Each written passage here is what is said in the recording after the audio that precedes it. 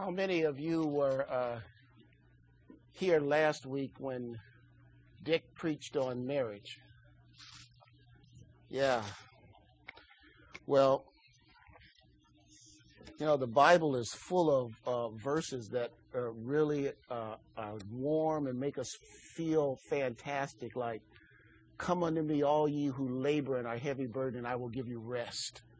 And then others like, "Lo, I will always be with you."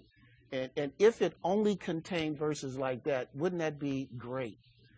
But it also contains verses that are very hard, like, "Pick up your cross and follow me." And last week, when I saw Dick's message on marriage, I quietly went up to him before the sermon and asked him if he would consider deleting that part about husbands. And after a very brief reflection, he declined to do so. And then for my impertinence, he gave me this message for today. So let's read this together. It's on working relationships. I'll read it, and you can follow along. It's from Ephesians 6, verses 1 through 9. It says, "Children, obey your parents in the Lord, for this is right. Honor your father and mother, which is the first commandment with a promise, that it may go well with you and that you may enjoy a long life on the earth. Fathers, do not exasperate your children. Instead, bring them up in the training and instruction of the Lord. Slaves, obey your earthly masters with respect and fear and with sincerity of heart, just as you would obey Jesus Christ. Obey them not only to win their favor when their eye is on you, but like slaves of Christ, doing the will of God from your heart. Serve wholeheartedly as if you were serving the Lord, not men. Because you know that the Lord will reward everyone for whatever good he does, whether he is slave or free. And masters, treat your slaves in the same way. Do not threaten them, since you know that he who is both their master and yours is in heaven, and there is no favoritism with him." So let's take a moment and pray together.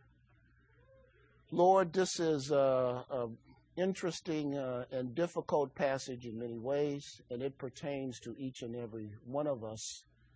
We cannot dodge the bullets that these words represent. So we ask for grace in our understanding and your spirit in applying these words to our lives. In the name of Jesus Christ, we pray. Now, I have a number of problems with this text. First of all, the passage deals with fathers and with children, with employers and employees, 4 different categories. I am an expert in each of these categories if you define expert as a person who has sufficiently failed to be able to tell others what not to do. So I have some genuine expertise on each of these 4 subjects because I can tell you definitely what not to do. My second problem is that everyone here fits at least 1, if not 2 of these categories. Everybody here is a parent or has a parent.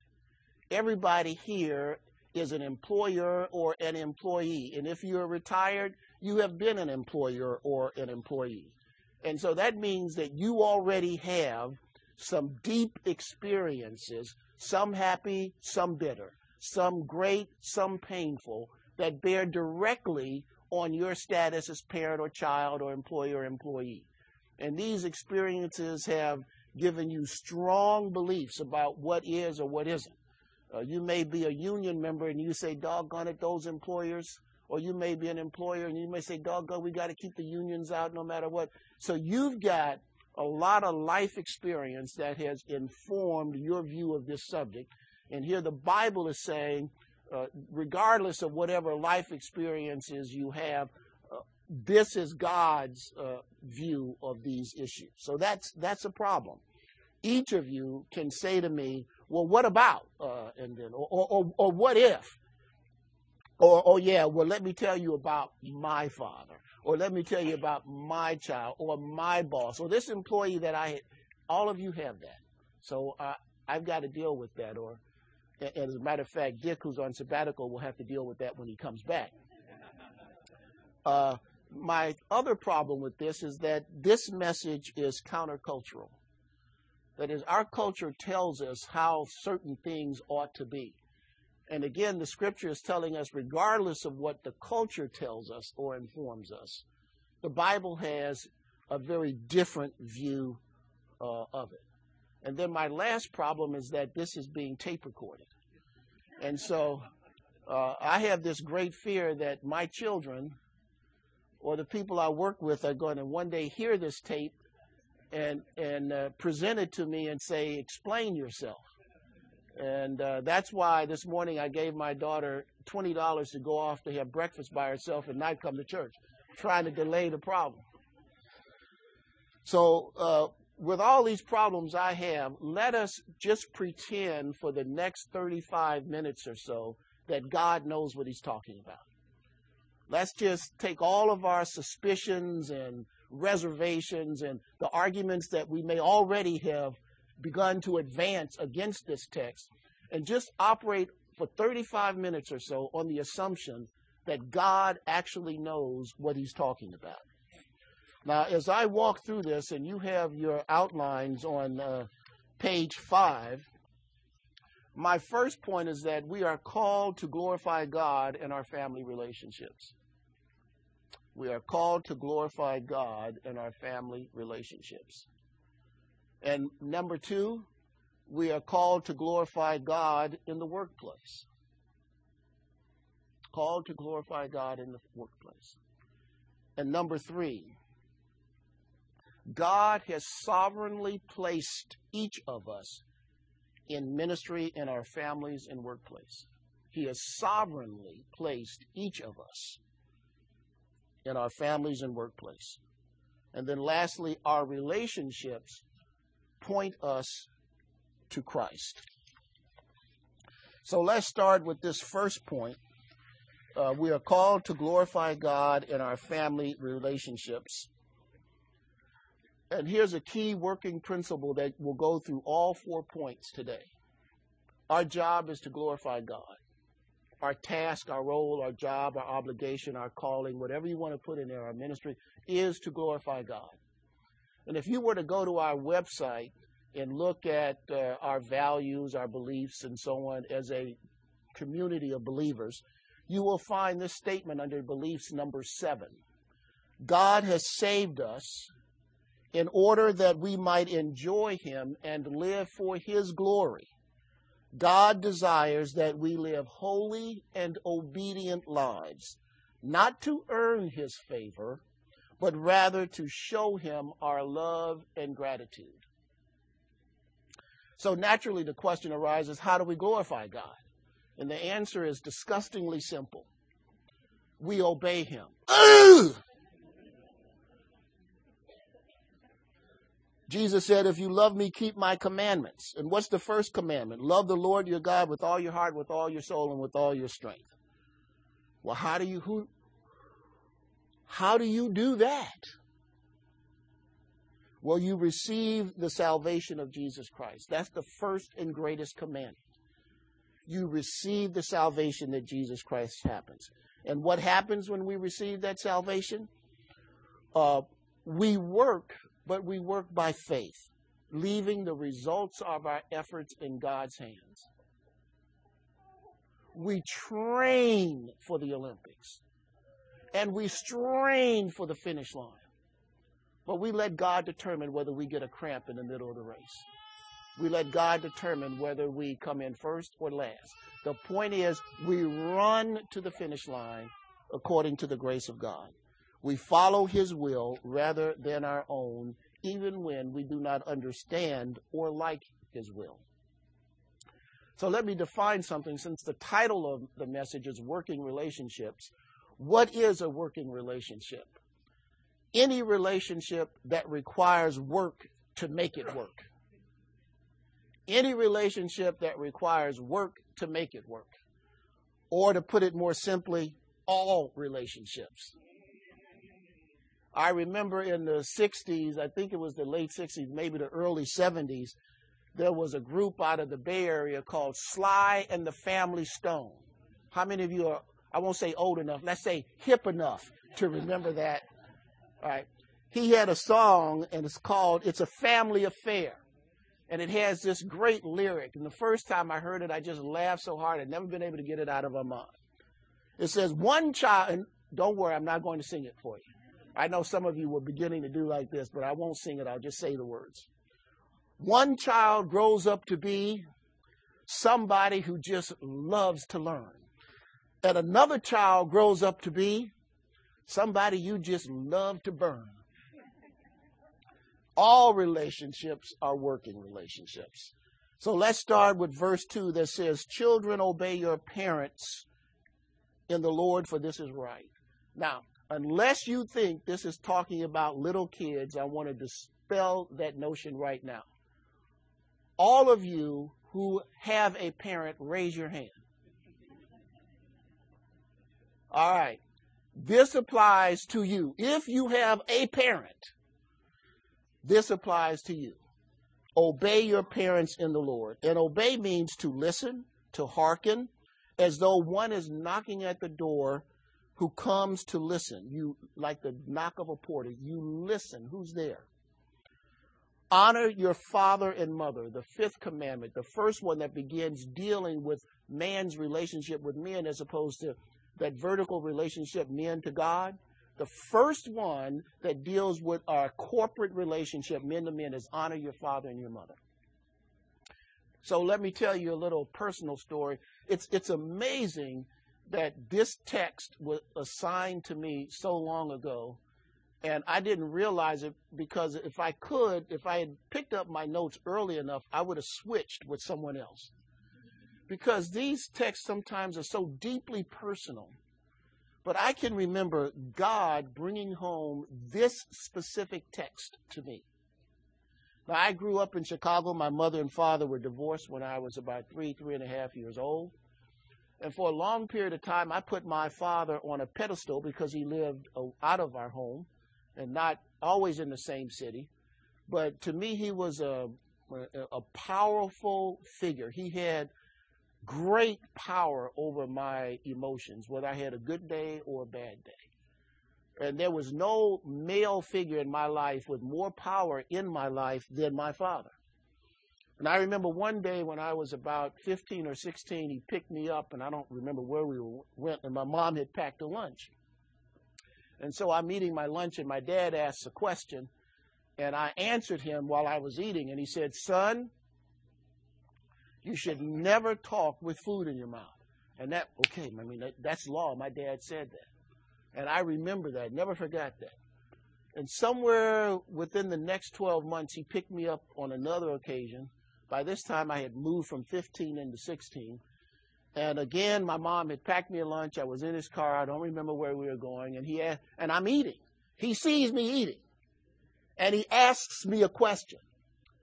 And I hurry up and I point to my mouth because I remembered what he had told me, don't speak with food in your mouth. And he said to me, son, you should never have so much food in your mouth that you cannot talk. At that moment, it is a strange thing, but at that moment, all regard for my father left, just like you had punctured a balloon. It was an incredible thing. And for the next 40 years, 30 years, I never thought about my father. He was a non-entity to me. I didn't think about him. I didn't call him. I didn't hate him. I didn't love him. I didn't worry about his affection. It's as though somebody had come and placed electrodes in my brain and had removed from my memory all recollection of my father. And then one day, while studying the Bible, I again come across this verse, honor your father and your mother.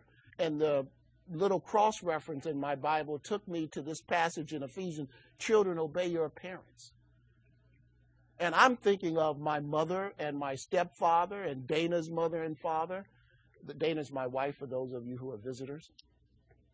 And all of that made sense to me. And then the Spirit of God said, I'm talking about your father. And then I just rebelled. That didn't make any sense to me. And then I found out that my dad had moved to Placentia, which is in the LA area. And God said to me very clearly, I want you to go to your father and ask him to forgive you. And I literally said to God out loud, no way. No way. And over a period of time, God kept dealing with me on this subject and I talked about it with Dana, expecting some sympathetic agreement with my position. And she had the nerve to say to me, her husband, do you hear me? To her husband, if God said it, you better do it. How could a wife do that to her husband? And so after a lot of anguish, and I don't want to tell you that this happened over days or weeks. This happened over months.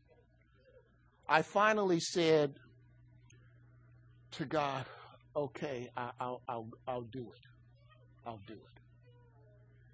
But in my mind, my expectation is that when I went to my father and said to him, Father, forgive me for not being the son to you that I should have been, that my father would reciprocate and say to me, son, forgive me for not being the kind of father that I should have been to you. And God said to me, he will not say that to you. And then I said to God again, then I'm not going. I'm embarrassed to tell you this. I said, I'm not going. And God didn't pound me into the sand. And now I've learned I'm not going back to Dana, because she simply doesn't know how to give good advice. She's got a rebellious spirit. So I'm dealing with God on this subject, and it seems like everywhere I turn around, I hear this, honor your father and your mother, blah, blah, blah, blah. And so again, after months, the Spirit is so in me that I finally relent. And I say, okay, God, I'll go with no expectation that my father will reciprocate. I won't look for it and I won't expect it. And then he said to me, take Quentin with you. Quentin was one of our sons. He was 8 years old at the time. And I said to God, you're going to have me humiliate myself in front of Quentin? I said, I'm not doing that. I've already agreed to 2 things you said. It's embarrassing to admit this. And again, over many months, it finally got to the point that I couldn't disobey God on this subject anymore. And so I called my dad. I arranged a time to drive up to Placentia, and I asked Quentin if he'd like to come with me, and to my dismay, he said yes. So we drove up to Placentia. Dad was there with his 4th wife, and he's sitting in a big chair like a throne, and we go in and we do a little talk, and I say, Dad, you know, I've come up to ask you to forgive me for not being the son to you that I should have been. And he looked at me and he said, son, I forgive you. Not, I should never have cheated on your mother. Not, I should have been involved in your life while you were growing up. Nothing. But God had told me not to expect it, and I didn't need it because God had told me not to expect it. And Quentin is standing right there looking at all this. And we spend about, another 30 minutes, and then we drive back down to San Diego. The most difficult thing I've ever done in my life as a Christian to that date. And my father died less than a year later, I think it was, very shortly after that. Let me ask you if you need to ask a child to forgive you for being too driving as a parent. Have you been insensitive to the needs of your children? Have you created in front of them a bar that they try to jump over, and then when they do, you raise it again? Are you a child who has faced, let's be quite honest, a difficult parent? This parent could have been verbally abusive or worse. This parent could have beaten you up emotionally or said things or not been there when you needed that parent. And you have every single right to be angry except this. If you have given your life to Christ, the driving issue must be what Christ wants and not what we want. In light of the cross, whatever gives us the right not to give forgiveness?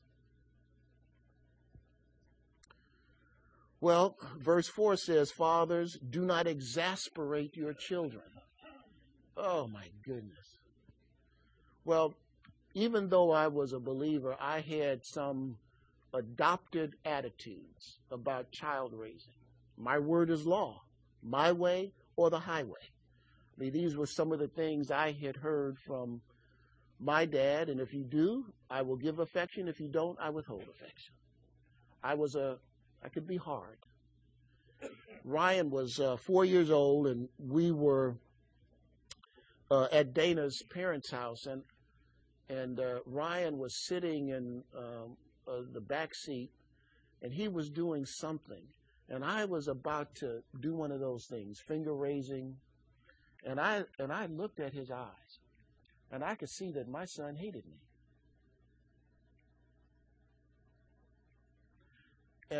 And as soon as I looked at him, this verse jumped into my mind. Fathers, do not exasperate your children. And right then and there, I said, God, I'm sorry. You got to help me out of this. And that was a turning point in my relationship with my children. I don't want to tell you that it happened overnight, but it was a watershed event. And he was only 4 years old, and I was already a tyrant. So let me ask you, if you are a parent, have you created an emotional climate in which your child is terrorized or uplifted? When your child thinks of you, do they think that God must be a hard taskmaster? Or do they say, God must be kind? Because look at the way my human father treats me. Many of our attitudes toward God are governed by the way our fathers have treated us. Many of us sometimes are trapped in our relationship with God because we think of him not as the God of the Bible, but as the God who grew up in my house. Well, the next section is that we are called to glorify God in the workplace. And here Paul uses the term masters and servant, and the term servant is doulos, which means slave or bondservant.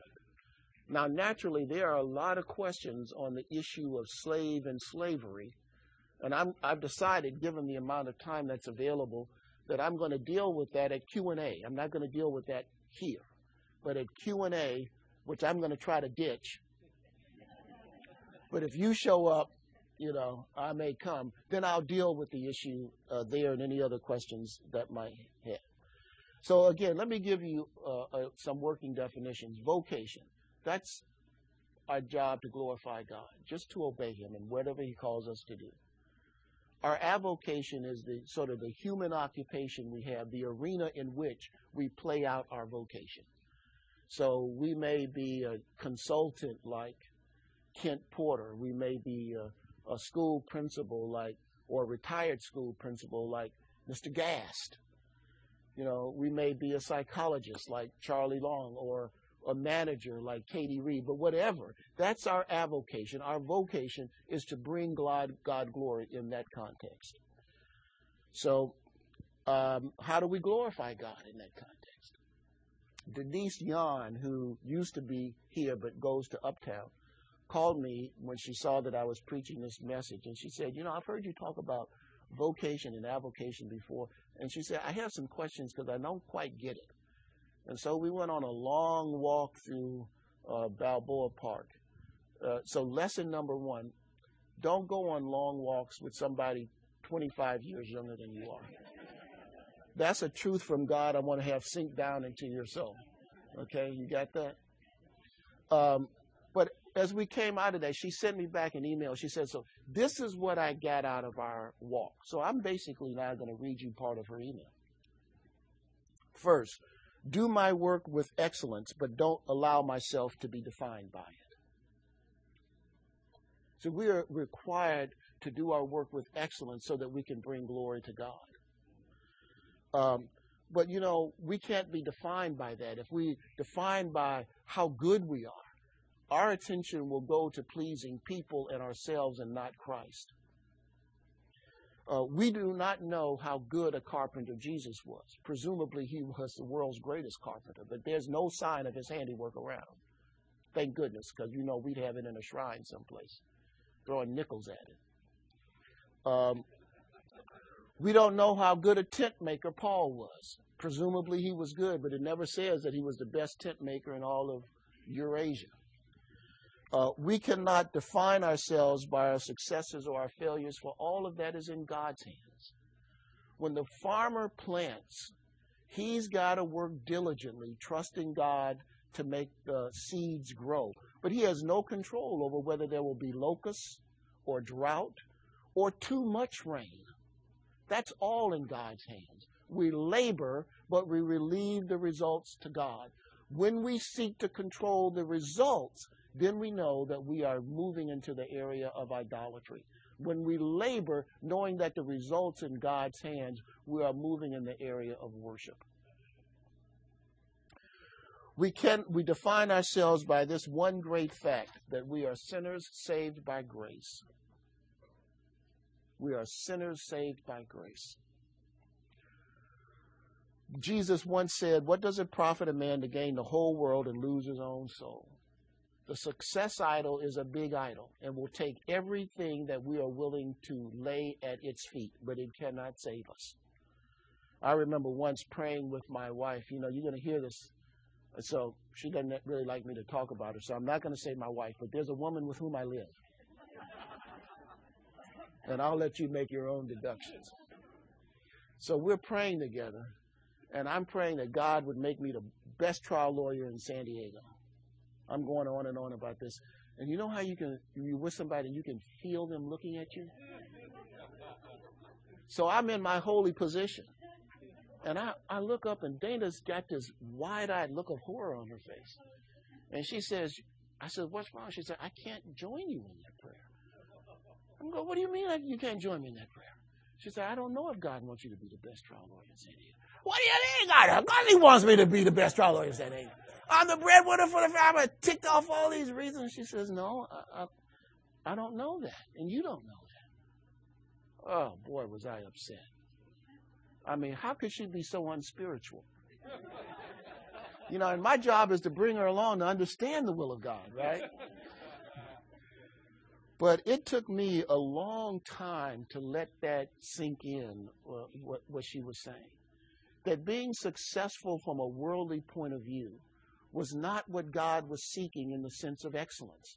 He wants me to seek to be good, not to gain favor, not to get money, not to raise myself in the eyes of my peers, but to bring him glory. I mean, we have failure so that God can teach us humility. We have success so that he can teach us gratitude. We have difficulties so he can teach us perseverance. We have pain so that he can teach us endurance. And I want all of those qualities with a pill.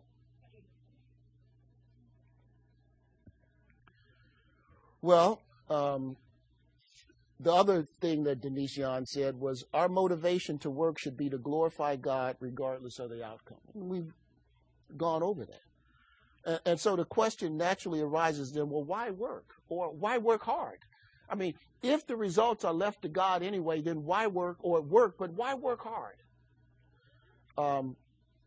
We work hard in order to glorify God.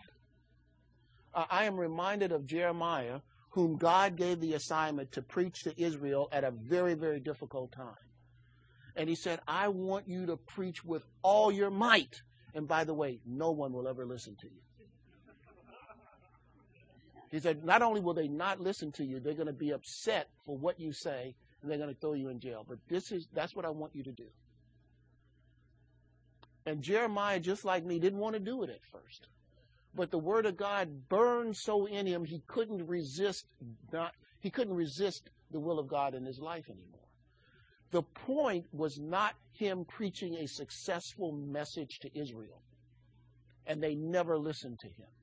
The point was for him to obey God. The warning that he gave came to pass. Nobody repented. Nobody changed their behavior. He was an utter failure by worldly standards. Nobody was asking him to come preach at the godly conventions in Israel. He was not Israel Magazine's Time Man of the Year. You understand? But he was doing exactly what God wanted him to do. Third statement from Denise, and now I'm quoting all of this.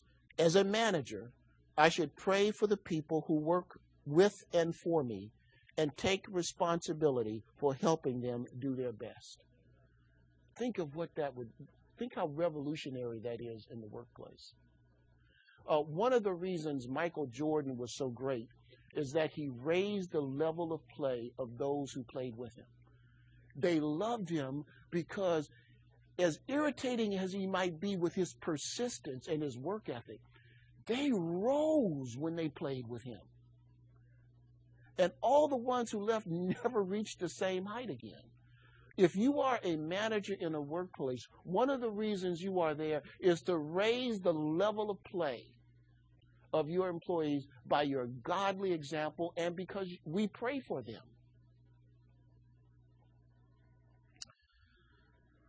Fourth, she said, as an employee, my efforts may not be rewarded by my manager or my company, but the ultimate reward is glorifying God. See,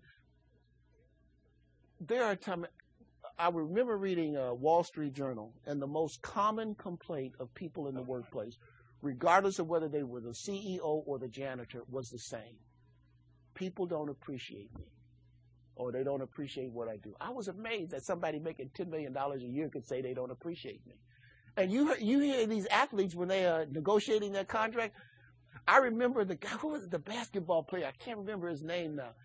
He was being offered like $8 million a year or something to play, and he was mad and turned it down. And his answer was, I've got to feed my family. Latrell Sprewell. You know, they need to respect me. And I just said, respect me with $8 million. But see, everybody, no matter what their position, feels underappreciated because the focus is on self and not on Christ. And when the focus is on Christ, remember what we read, there is nothing we do for Christ that goes unrecognized and unrewarded by Christ. It's just that we will get most of our rewards when we die. And that requires faith. But not a single labor, no matter. When that woman in the Bible put a mite, which is 1/10 of a penny, Jesus said, hallelujah. She's given more than all of them. And for years, 2,000 years, people still remember this woman. Imagine her celebration in heaven because she put 1/10 of a penny into the church coffers. Not a single thing we do in Christ will go unrecognized or unrewarded. And the fifth thing she wrote was, always give God the credit. Let him who boasts, boast in the Lord. And what do you have that you did not receive? And if you received it, then why do you boast as though you had not received it? If you have a great work ethic, it's a gift from God. If you have a towering intellect, it's a gift from God. If you have a gentle way of dealing with people that puts them at ease, it's a gift with God. I mean, I've met so many people say, I don't know where this case came from. It fell into my lap. And I said, I know where it came from. Everything we have comes from the Lord. So that leads to my next point. God has sovereignly placed each of us in ministry in our families and workplace. sovereignly placed us in our families and in our jobs. Why should you buy into this? Why should you buy that? Well, one reason, you're in the mix already, and inevitably. I remember when I first met Dana, she used to make this phrase. She had a friend who was in a situation that they couldn't get out of, and you had to go with the flow because you were there. There's nothing you could do about it. And so that friend's phrase was, might as well, can't dance. And so we say that to this day. Here you are, you're in the situation, you might as well deal with it. Why? Might as well, can't dance. So you are in a family situation. You are in the workplace. You might as well obey God in that situation. Might as well, can't dance. You don't have any really option. Now, my daughter and I represent two different kinds of people. Skylar is like those people who really feel drawn to the truth and want it and just dive into it. Let me give you an example. We were at Uncle Chuck's house, and Skylar was barely able to walk. She, you know how those little kids, when they walk, they always look like they're about to topple over. And she walked straight to the side of Uncle Chuck's swimming pool and dove in. She just jumped in the deep end. And Dana happened to be looking at her and screamed and jumped and pulled her out and enrolled her in that swimming school in PB the very next Monday. I'm different. I'm the person, I see the pool, I like the pool, I read about the pool, I study the pool, I put my toe in the pool, and I'll hold on to the side sometimes in the pool. And my father one day said, and I kept eyeing the deep end. I kept eyeing the deep end. And I'm at the deep end, and my father says, you want to go in the deep end? I said, well, you know, and before I could finish, he picked me up and threw me in. You know, so that's how I had to be thrown into the deep end of the pool. So now God has sovereignly placed us in families. I have met great families, but I've never met the perfect family. And I've met great churches, but I never met the perfect church. In fact, Harbor probably was the perfect church, and then I joined it. That just really was on a... You know how Woody Allen has that statement, I would never want to belong to a club that would accept me as a member? You know, if we're looking for perfection, my rule is if I want it, I better not be a part of it because I'm certainly going to bring it down. Look at our careers, for example. Just think how you came into the career you have. We're looking at God sovereignly placing us into the families we have and sovereignly placing us in careers. I've heard people tell me that ever since I was 3 or 4 years old, like David Bliss, I wanted to be a missionary or I want to be a lawyer. I marvel at those people. They knew from the earliest time what they wanted to do. And then there are others, the desire popped out of nowhere. Like me, I grew up, I wanted to be a professor of political science. That's what I had geared for. And then one day I woke up and I said, you know, I think I want to go to law school. It literally had not been on my mind the day before. And I woke up one day and popped in my mind, where did that come from? Or those of you, I've heard this phrase, well, you know, I just fell into this career. You know, I was doing something I wasn't expecting. Next thing you know, 15 years later, I'm a asset manager or whatever. How do you think that came about? God sovereignly places us in our careers. And he does that because as believers, we are salt and light. And there's two aspects to that. One is that it's a status, and secondly, it's a function. The status is God's sovereign control. The function, that's our responsibility. I mean, we are salt and light whether we want to be salt and light. You understand? It's a status that a person has when they receive Christ. Now, the next point is, will you function as salt and light? And that's a decision we make. God does not call us into ministry without also equipping us for this ministry. And he equips us by giving us his word, his spirit, the fellowship of other believers. I can't tell you how many times I've been inspired by examples of people in this fellowship. One of these days I'm going to force, you know Candace, I'm pointing at you. She's got this great testimony in the word. She's got to tell it. And she's going to hide and not. but I'm selling this to you so she can't hide. And he gives us experiences all to equip us. A little example. Dana and I go to see Dark Knight. Dana, was it in? No, it was over in Horton Plaza. And it was a great movie, and I stand up, and as soon as I stand up, my stomach goes into these violent spasms. A couple hours later, I'm in surgery. I didn't have time to call anybody to pray for me. The only time I had was, Lord, have mercy. I'm in surgery. But it taught me, God is a God of grace. When we don't have the time to pray, the time to strategize about what to do, the time to consult with the right medical team, God is there. That God, sovereign. And when I went in, I didn't even have time to think this could be the last thought I ever had. Because they put that little thing, and I was gone. Next thing I know, I woke up about 5 hours later in the hospital. God sovereignly knows what he is doing in our lives. And now my last point is that our relationships, our working relationships, point us to Christ. Now there's some bad news and a good news aspect to this. The bad news is that when we look at these areas, we're going to fail. Did you look at the Olympics and see these people training? They were at the height of their physical strength and ability, and they trained, and it came to passing a little baton, and they drop it.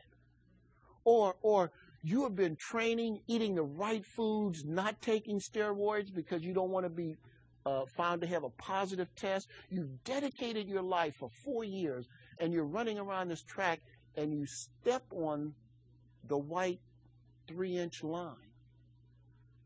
And although you come in second, you're disqualified because you stepped on a 3-inch line. So one of them, that wasn't your intention. The other, well, yeah. But here's the good news. Or let me ask you this, if you're a parent. How many times have you said something to your child or begun to say something to your child? You don't appreciate the sacrifices we've made. And then hear God say, I understand. Has that ever, that has happened to me so much. I find myself not wanting to rebuke my children because every single fault I find them making, I make in my relationship with the Father. Why didn't you clean your room? I told you what I wanted you to do. God says, yeah, I understand that. And so he moves me from rebuke to, can we talk? Can we talk? And God says, come, let us reason together. Bill, I just want you to love your wife as Christ loved the church.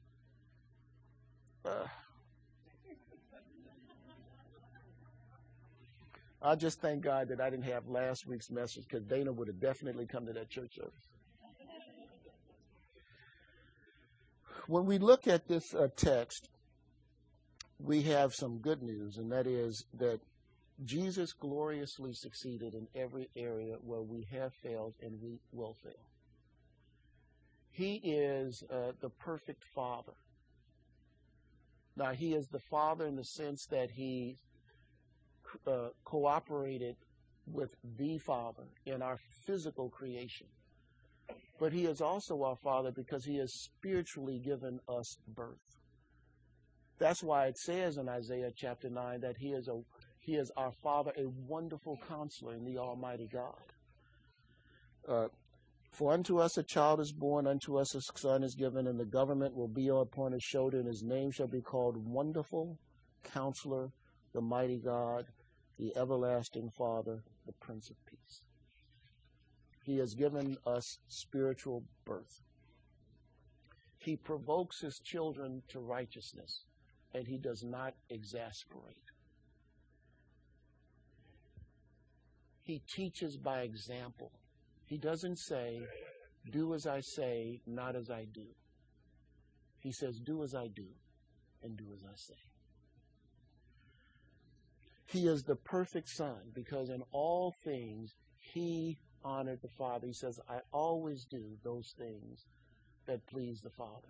And the Father confirms that. He said, this is my Son in whom I am well pleased, even unto death on the cross.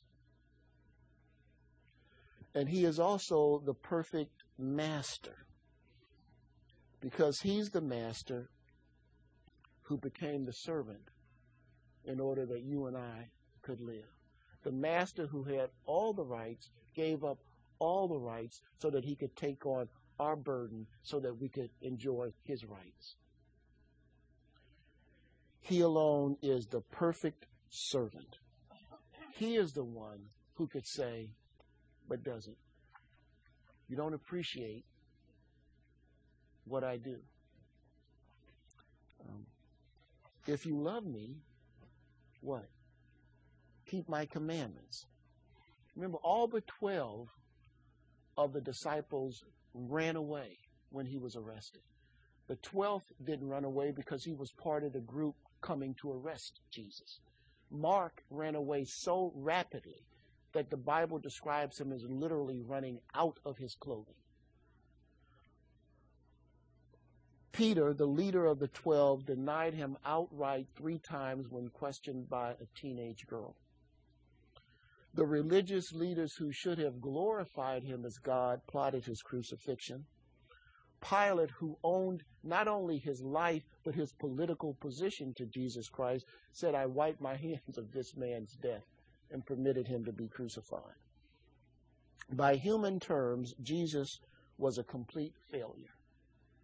Let me tell you, when he was on that cross, all the disciples felt that Jesus had failed, that the ministry to which he had called them had ceased to exist, dying with him in the cross, not understanding that by that cross the ministry is created, the church is created, and we are given new life. His failure is the greatest success in the history of mankind and the only success to which our eyes should be pointed. It is God who works in us to will and to act according to his good purpose. And the Greek word that's used there for work has a special meaning. It means to work fervently and effectually. God doesn't work aimlessly, and he doesn't work without success. Whatever he has promised, he has achieved in Christ, not will achieve. When Jesus was on the cross, he says, it is finished. All the work that needs to be done for our salvation, for our sanctification, has already been accomplished by Christ on the cross.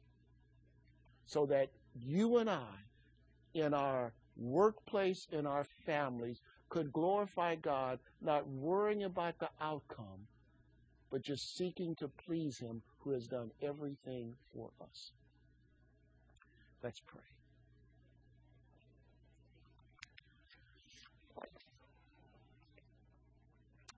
Father, you have said in our word of encouragement today that we can be confident that he who began a good work in us will carry it on to completion until the day of Jesus Christ.